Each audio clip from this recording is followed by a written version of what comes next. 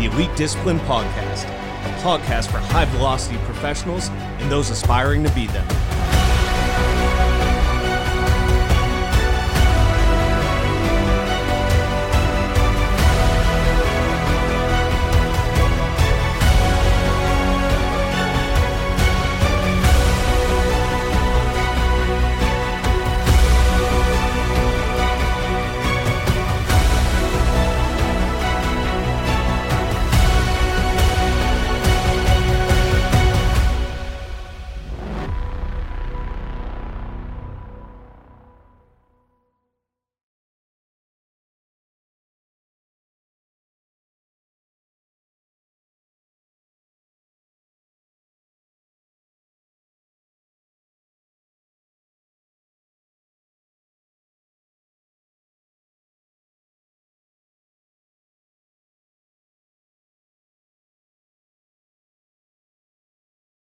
Today, we've got certified financial planner, Brian Swanson, to talk about disciplined finance. Welcome, Brian.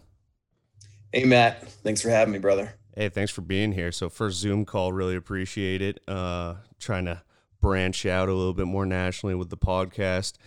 Good friend of mine here. So what I want to discuss today is disciplined finance. And the reason why is, man, we are hurting economically, but if we can kind of if everyone can just tighten their belt a little bit, I think we'd all be in a little bit better of a place. But let's start off with an introduction. Who are you? What do you do? What's your background? How'd you get here? Yeah. I'm going on 15 years now, independent, running my own company here under our registered investment advisory firm. We focus on primarily helping, current and former service members. So we focus on the military, even government employees and contractors here in the DC area. So a lot of market here, as you can imagine, a lot of retired military. That's kind of my primary, market.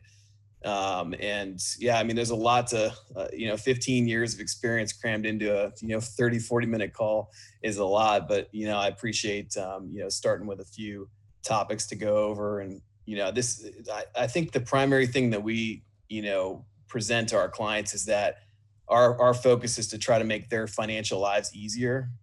And it's just a lot. It's a very daunting process to try to keep all this stuff, in order and organized. And I think elite discipline is a very fitting, theme for what I do, because that's what financial planning is all about, is discipline, is, sacrificing some things today for having that security in the future. So, we focus on 7 cornerstones as part of any financial plan that's successful, from cash management, which is, budgeting, everything that you see on your pay statement. We help you kind of get all that organized and understand the best way to utilize your cash flow. We do risk management, so all types of insurance. We cover everything that could possibly be a landmine that could blow up your financial plan in terms of risk. Investment principles, anything that has to do with investments, allocations, goals within that arena, retirement planning, tax planning, estate planning, and then finally legacy and family assistance. So we kind of walk through that 7-step, 7 cornerstone process with all of our clients and build out a financial plan. So, and to a lot of people, it sounds boring and mundane, as a career or, something you do every day, but it's actually amazing to get to know so many different types of people, different industries, different fields with different experience, and just learning about their lives and experiences and getting, different perspectives on a daily basis. So that's what I do. Sure. Yeah. So before we hop into those milestones, because I definitely like to discuss a few of them, do you feel that military, whether it's active duty or veterans or, pretty much anyone that's coming out of service, we all know that that's a different lifestyle, but what you see USAA, you see Navy Federal, and very specific financial institutions for military. Why is it different? Why is military always typically treated a little bit differently financially?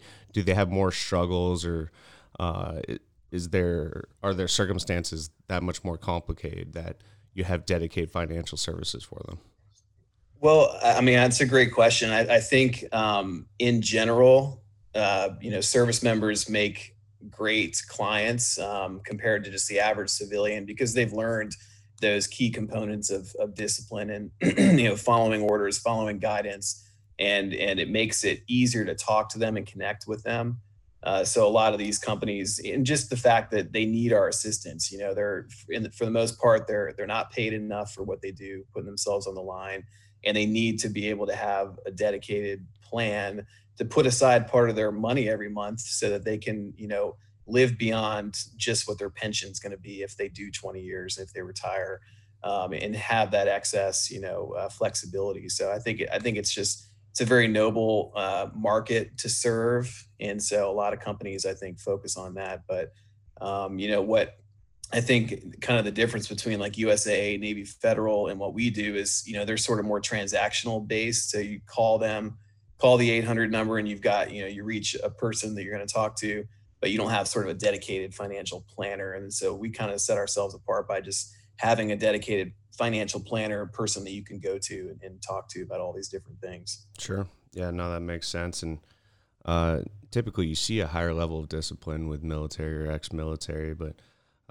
we're here to talk about not just military members and their applying elite discipline to their finances, but pretty much everyone. I think the most logical place to start is with the budget. You hear a lot of people just say, I don't need a budget. I just save at the top of the month, and then the rest is for me to spend, and that may work. But let's talk with the expert here. So what's your view on applying discipline to budgeting? Is it necessary? How disciplined do you need to be? How structured? And if you have any tips or tricks, apps, structure, processes that you want to share to get people started just being a little bit more disciplined with their budget. Yeah, it's critical. It's really kind of the primary foundation of any plan, is figuring out where your cash inflows are, what your outflows are, and kind of having those organized on a monthly basis. The earlier you start out, you're probably not making as much money, and it's even more important to live below your means. So I think getting in that mindset early on helps you to, grow even when your income continues to grow. Staying at that level below your means is just going to allow you to accumulate that much more in savings. So, sort of some rules of thumb are we try to, coach our clients to put aside 5% of their pay every month toward savings. So emergency savings. So if you make, 10,000 a month, 500 of that should be going into a money market savings account for those emergencies. 5% of that should go into risk management, so covering all these potential risks that could blow up your financial plan. And then 10% of that should go toward investments. So that's 20% of your income should be going toward your financial plan. So there's a whole sort of category on the budget that should be dedicated toward your financial plan. So that's sort of our rule of thumb. And we've been doing this for our firm for 62 years. And so we've seen what it takes to make service members in particular successful down the road, is to get into that mindset. And then, sort of just a general rule of thumb is we like to see people not spend more than about 30% of their income on housing. So whether that's a mortgage or rent, the more you spend on housing, the more you hear that house poor term, and it's just less that you can put toward your financial plan. So that 30% sort of, I think housing is a key piece. And then, the app that I like a lot is Mint, which you've probably heard of. Mint is just a great way to capture and organize all of your accounts in one place, all of your spending in one place, and then setting up the categories that you can kind of pay closer attention to. Wow, that's a lot more than I thought that was going to dining out and eating and bars and things like that. And maybe I should reel that in a little bit. So let's say someone's making $40,000 to $50,000 a year, and they're just saying, "Hey, I can't save right now. I'm barely getting by. I'm living paycheck to paycheck, and at the end of the month, I've got pennies left." What do you tell someone in that scenario? Well, it's tougher, when when you don't have enough coming in, to barely cover your basic needs. I think that people just have to tighten the belt a little bit more in that case. Certainly they should be focusing on trying to grow that income, do what they can to get certifications, do what they can to build on their resume, to get that income up. Because if you stay at that income level forever, it's going to be really difficult to ever put enough aside. But with that said, I mean, there are lower cost of living areas. There's ways you can cut back on your expenses. And, 5% is 5%. So if you are able to really be extremely frugal with that lower income, start what we call it is paying yourself first. So start putting aside, if that's, 4,000 a month, start putting aside, just try to put, $200 of that into a savings account and just try to forget about that every month, sending it directly from your paycheck into a savings account. Try that for 3 to 6 months and see if that's working. And before you know it, you could sort of get toward, learning to live without it. Sure. And you say a money market account. So can you explain the difference between a money market account, your typical savings account, which I don't believe is even keeping up with the rate of inflation anymore for their interest rates. So where's the best way to put an emergency fund, or where should we be saving money right now? Yeah, there's very little difference in terms of interest rates. Interest rates are almost nothing anywhere right now with the Fed lowering the prime rate so low. So money market is typically a little bit higher of interest, and it's just a good account to have open, especially for when rates do go up in the future. You're going to have a little bit more interest from a money market account versus just a traditional savings account. The only downside of a money market account is there are only a certain number of transactions per month that you're allowed to withdraw from that account. So it's more of like it sort of forces you to just put money in and leave it there and not be pulling money out on a regular basis. Yeah, I love third-party applications of discipline there. So that's great. So let's say we are saving, we are putting away that 5%. Maybe we're even hitting 10%. Before we jump to the topic of investing, your bread and butter, obviously we've got a big elephant in the room, both here in the U.S. and individually as consumers throughout the U.S. and really across the world right now, and that's debt. So let's say we do have some consumer debt. So many of us have student loan debt. Not me. Thank you, GI Bill. But how should we be treating that debt? Should we be tackling that like a gazelle or whatever Dave Ramsey says, or should we be allocating just a certain percentage towards debt on a monthly basis? How do we identify that debt and feel comfortable either carrying it or tackling it? Yeah, I mean, it's these companies make so much money off of just, I think people turn a blind eye to how much interest they're paying on things like credit cards, and companies just sort of get away with it because it feels like, oh, hey, I'll pay this off eventually. But the fact is, if you're building your credit card debt up and your income is the same, if you're not ever going to be able to make a dent in that credit card payment. So you've got to focus on, first of all, just keeping the credit cards down or paid off every month. But if you do have some of that debt that's higher interest, that needs to be really your primary focus of getting that paid off. So let's say you've got $5,000 in credit card debt that's just been sitting there revolving every month. You're paying, probably on the low end, 10 to 12% interest at least on that credit card. So a lot of people I see make the mistake of, well, I'll let the credit card just leave it alone, let the balance sit there, and I'll just invest money every month. But you're not going to earn, 10 to 15% on your investments every year. So you're really losing out by paying that much interest toward a credit card. And so I see that mistake where it's this revolving door. People keep funding their investments, but they're also just sitting on all this credit card debt. And it's sort of counterintuitive that it doesn't really work that way. So I think the big focus, if you're sitting on, a lot of credit card debt, is you've got to figure out a strategy to pay off the highest interest stuff first. And if you have the ability to maybe even do a debt consolidation loan to get that money, under a bank so that you can consolidate it, have one monthly fixed payment, and have an actual light at the end of the tunnel, knowing that's going to be paid off in 3 or 4 or 5 years. Sure. And along with other loans, whether it's mortgage or personal loans, are interest rates for these kind of debt consolidation loans pretty low right now? Is now the time to do it in this this time of COVID?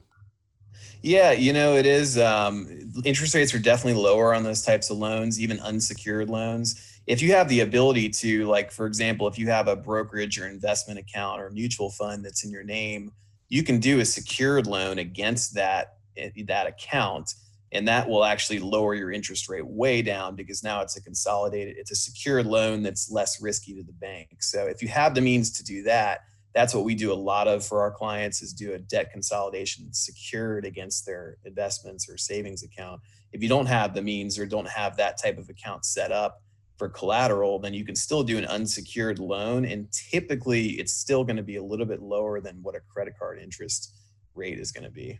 Okay, so now we have our debt consolidated into one single loan. At that point, it's besides your basic needs, you're throwing everything you got against that. Yeah, absolutely. What you want to do though is, if you do have a debt consolidation loan, let's say it's, again, $10,000, you set it up on a 3-year repayment schedule so that you just, pay that monthly. It's a lower interest rate, and just let that go just like a regular monthly outflow. And then you can focus on saving and investing with your other cash flow. Okay, so we don't have to say, okay, debt is bad, and we're going to kill this immediately. In 2 months, I want to pay off $158,000 like everyone does on the Dave Ramsey show. Once we have this under control, we can still focus elsewhere. It sounds like that. Once that interest rate's lower, we can make those incremental payments. We can, set that to automate and not worry about it. We have that situation under control. It is tethered, it is tied down, and we can still move forward with our finances elsewhere. Yeah, exactly. I have seen a lot of people that are tempted to like pull out of their investment accounts, even retirement accounts, to pay off credit card debt and things like that. And what I've seen is it just doesn't work out well, because now you've taken principal out of an account that's going to average 7, 8, 9% easily per year over the long term. You'll never recover that principal that you've taken out. And then typically what people do is they pay off their credit card debts. And then 3 months later, 6 months later, they're back to having more credit card debt. So it comes back to that discipline and making sure that you are able to pay off your credit cards monthly. If you do pay them off, keep them paid off, cut them up, make sure that you're not using them until you can get on a strict, budget of living within your means, living on your cash flow, and not living on credit cards. I mean, it sounds like that's the problem. That's how they started this issue to begin with, is lack of discipline. Before we jump into this investing part, the mindset of finance now has rapidly changed, probably from your grandparents, your great-grandparents' generations of being more frugal and disciplined with their money to lifestyle of look at me, and I may not own it, it's a lease, but no one knows the difference on Instagram. How do we start changing the mindset of discipline with our finances? How do we convince people that you're not going to die tonight? Chances are, statistically, and sorry if you do, like, to everyone listening, if tonight's your night, sorry. But Godspeed and good luck. But the sun's going to rise in the morning. So it's not always the best decision just to live for today. How do we start changing that mindset back to planning ahead? Yeah, it's really difficult. And, it really starts, I really wish there was more education early on in schools and things, instead of learning about crap that we're, never going to use in the future. A lot of organizations and planners are out there contributing their time to educating younger people about this, because now is more critical than ever. With our parents and grandparents' generation, they had pensions. They didn't live as long. They had some security and Social Security and things that we probably aren't going to be able to enjoy in our retirement years. And so now more than ever, it's so important for people in their 20s, 30s, and 40s to be saving and taking care of themselves, because there aren't going to be these security, blankets for people in the future, like pensions. So every company is going away from the guaranteed income and the defined benefit plan and going toward the defined contribution plan, which means you put in 5%, we'll match you 5%. But you got to put that 5% in, or else you're never going to get any benefit from that employer. So it's all about this, I think, educating people early on, doing things like you're doing, putting out, podcasts and things. And so people can start to learn the basics of what they need to do for themselves. So it's really difficult. It's something that even our government should probably be focusing more on, of trying to, force, schools and things to really come up with a curriculum to help young people understand this early on. Yeah. And you hear that a lot, and it's just not happening yet. Just the basics of financial planning, of budgeting, and even taxes. So we learn all this arithmetic, and we still don't even know what we're paying out in our taxes. No one's doing a pay stub analysis. No one is doing a monthly income versus spend plan or anything like that. I think that'd be super useful. I think it probably starts in the home with the parents having these conversations early. I think that finance is still taboo for all new relationship people out there. Why don't you sit down at dinner and start talking salaries and see how uncomfortable that conversation gets really quickly with your significant other. However, these are important conversations to have. It shouldn't be taboo. This is like it or not, money is the lifeblood of society. And we have to use it right now. We have to make it. We have to spend it in order to get by, unless you want to be a hermit in the cave. These conversations should not be taboo. This should be out there. No one should feel ashamed of where they're at financially. It's about transparent communication, and that's going to be the only way it grows. So whether it's with parents to their children, or educators to their students, or significant others with each other who are trying to plan a future, these conversations shouldn't be taboo. I think that mindset still exists, but it should be waning at this point. Mm-hmm. So let's jump into your bread and butter. Let's talk investing. So, investing, that is a huge word to people who don't understand that. It's scary. You're putting money in and you're just hoping, right? Is Wall Street a gamble? Are you just rolling the dice? Or, what is investing? Let's say I never invested before and I've got my debt under control. I have no debt. I make a solid income. I have an emergency fund. And now I'm like, all right, it's time to invest. Everyone's investing. Where do I start?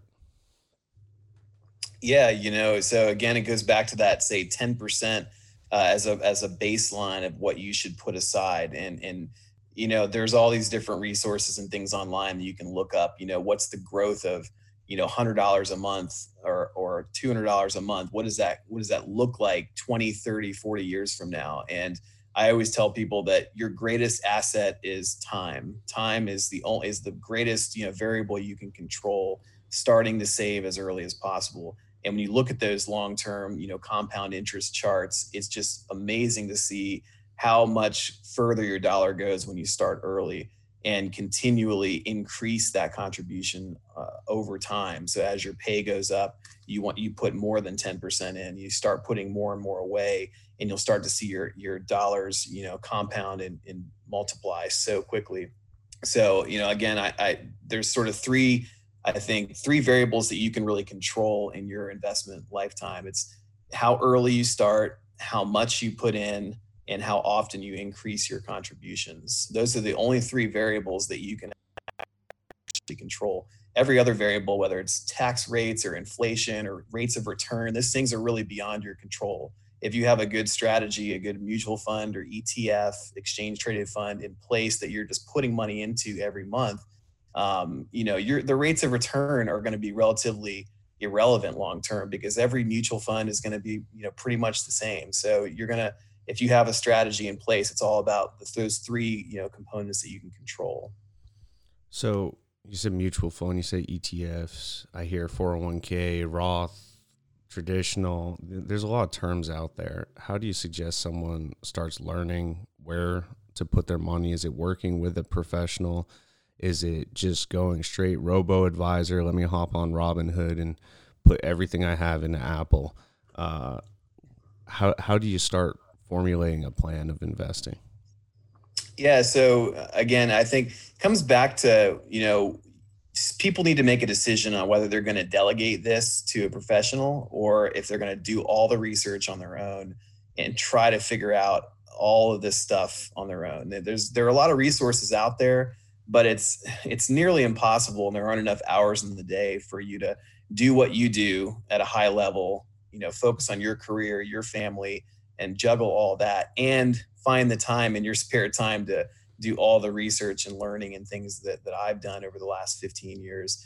And so, of course, I'm biased because I do this for a living, but I've seen so many people make just endless mistakes trying to navigate this on their own. So if you're just starting out in your career, you just want to get started on investing, go to Vanguard's website or Fidelity's website, and there are resources about, what different types of accounts exist, whether it's a Roth IRA, a traditional IRA, your 401k through work, and then whether you want to invest in either a mutual fund or an ETF. There are lots of things you can read about and just get something started. And it's pretty easy just to start an account on one of those online accounts, and at least just to get something rolling. But I think long-term, you have to look at the big picture and figure out, here are all these moving parts that exist, those 7 cornerstones of financial planning. Do I have the time to not only just pick a fund to invest in, but make sure I navigate through all those other pieces on my own as well? So I think that's kind of the critical decision initially is, do I want to try to be a do-it-yourselfer and manage all this myself,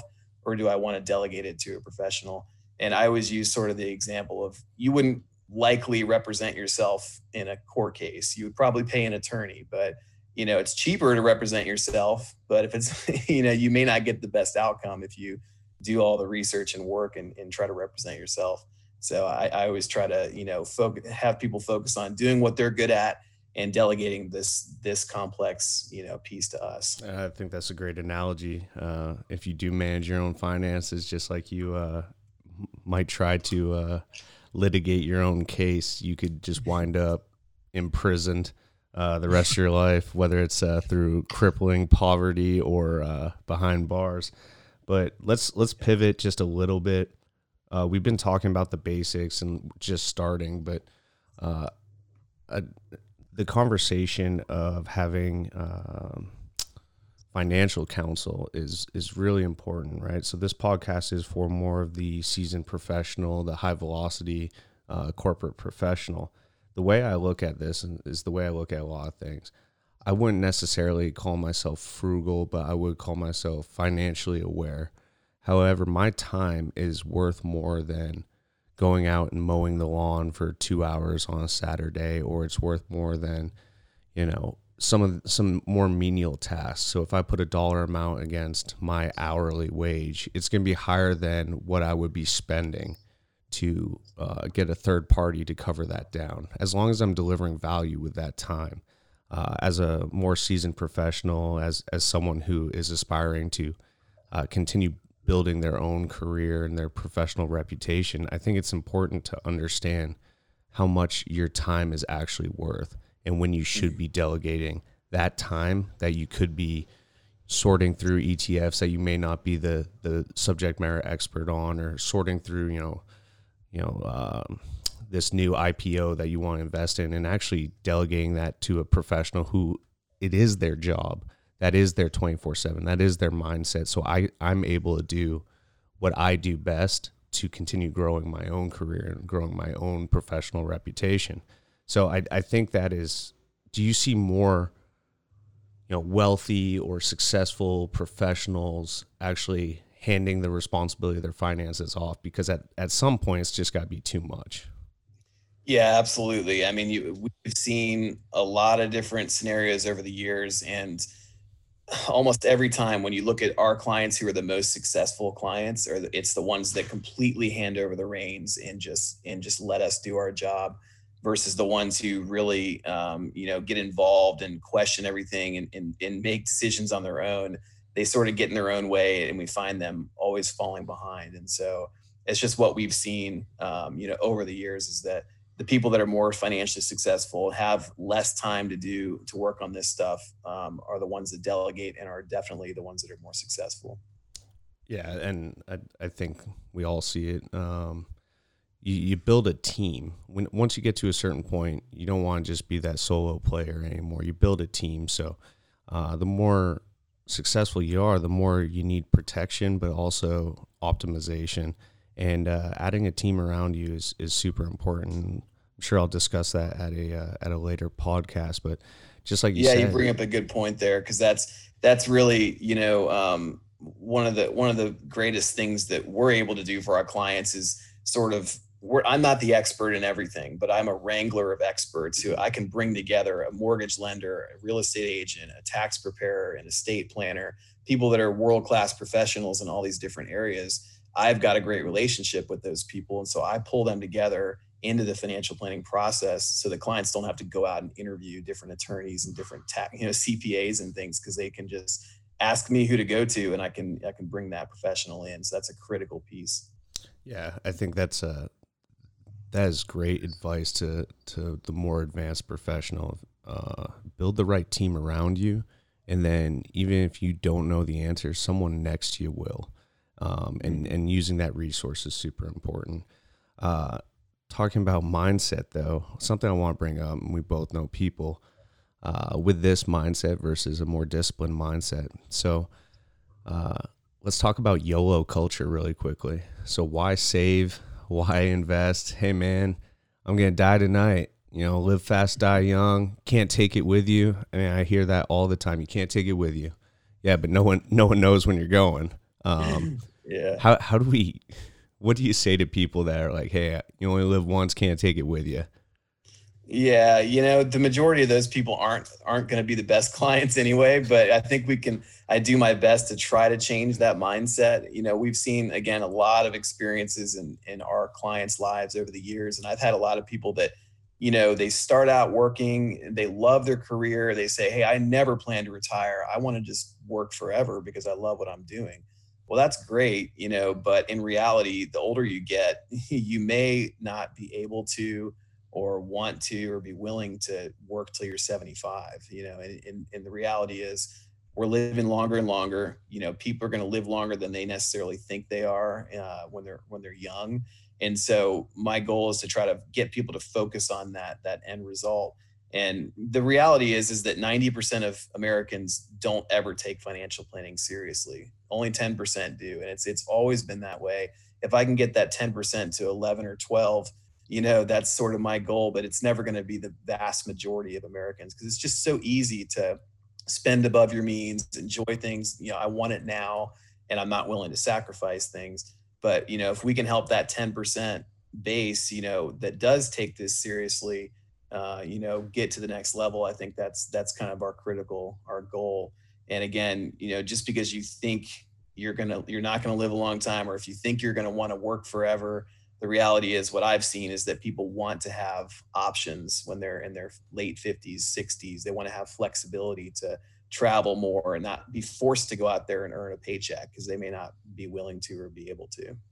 Yeah, I'll leave the truly philosophical question of, can money buy you happiness? I'll leave that alone, but I think what it can buy you is freedom.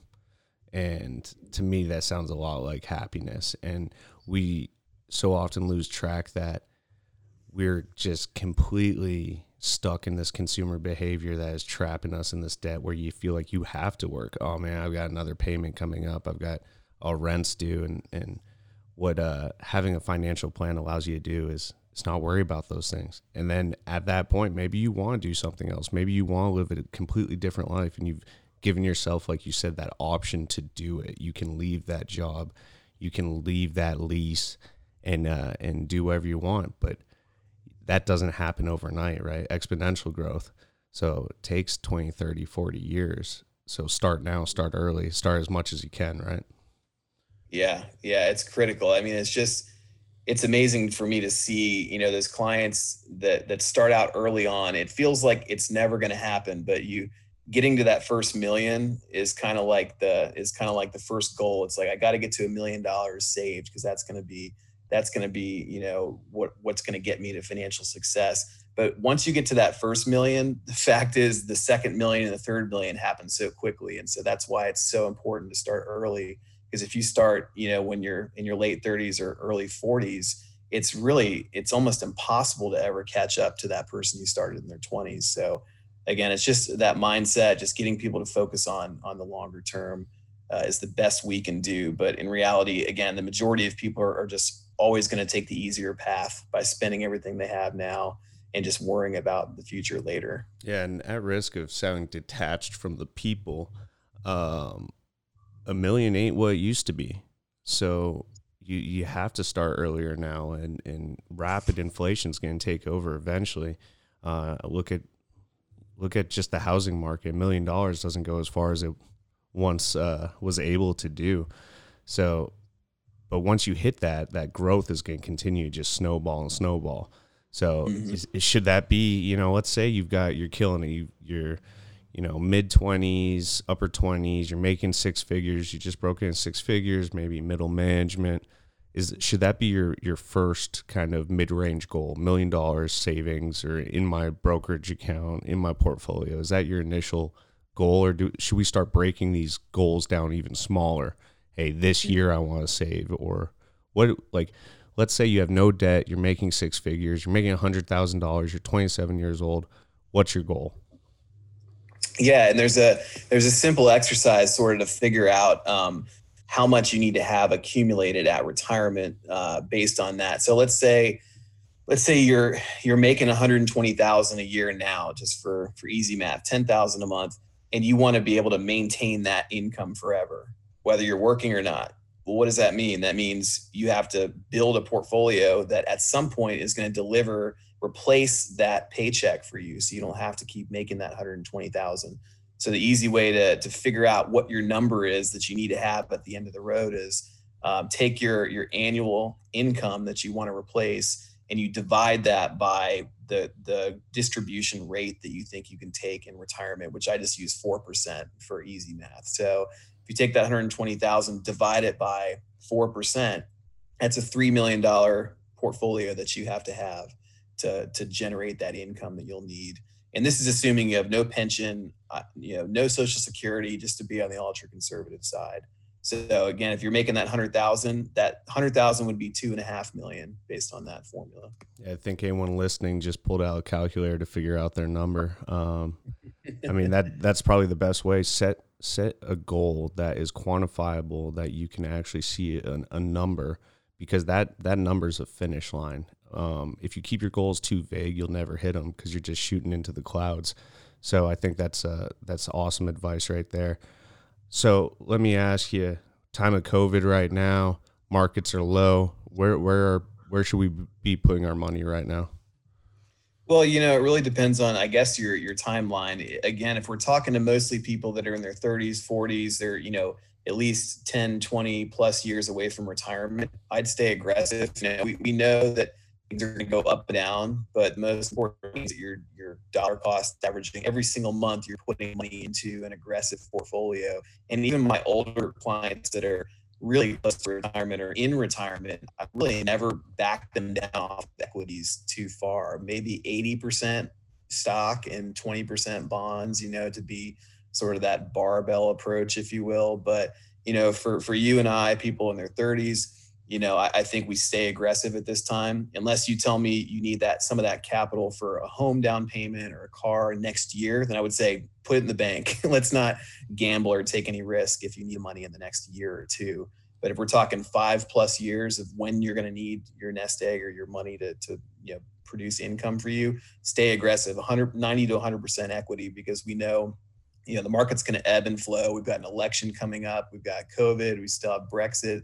There's just all these worldwide concerns. But over the long term, we've been through all this, and it's not different this time. You can look back 100 years at historical recession chart and see that, every 7 years on average, we have a recession. But what happens following a recession? It's always the quickest recovery. The further the recession, or the quickest the recession happens, the quicker the recovery is. And so you don't want to miss out on those opportunities to get a piece of that recovery, even if you lose a little bit in the short term. Yeah, absolutely. So it's time for the question of all questions. What does elite discipline mean to you? How would you define elite discipline? And you can apply this financially, or you can apply this just overall, however you want. But those two words, elite discipline, what do they mean to you? Yeah, I just think just a broad definition to me would be just staying the course, even when times get rough. Continuing to see a light at the end of the tunnel. We all know we're going to go through adversity and struggle. Just staying the course and staying on your path and your annual goals is going to pay off long term. So that's something I've just ingrained in myself from early on in my career, just to never give up, never take your foot off the pedal, and just constant focus on growing and building on your skill set. So, never being content, never just getting on a plateau and saying, okay, I'm good, I'm done. you should always keep kind of pushing to the next level. That's sort of how I see it. Yeah, never settle, never surrender. Absolutely. Where can people find you, Brian, if they want to invest with you, if they've got questions, if they want to connect professionally? Where can they find you? Yeah, I'm on LinkedIn, Brian Swanson. Email is blswanson@firstcommand.com. I'm happy to chat, even if it's just, quick conversation or any, quick questions. I'm always available to try to help people get to the next level. Hey, that's great. Really appreciate you coming on and speaking with us about some disciplined finance. I'd love to have you on a future episode, maybe discuss kind of creating a business or anything like that. I know you're very experienced with that as well. So I'd love to have you on future episodes, and really appreciate the time. Yeah, thanks, Matt. Appreciate it.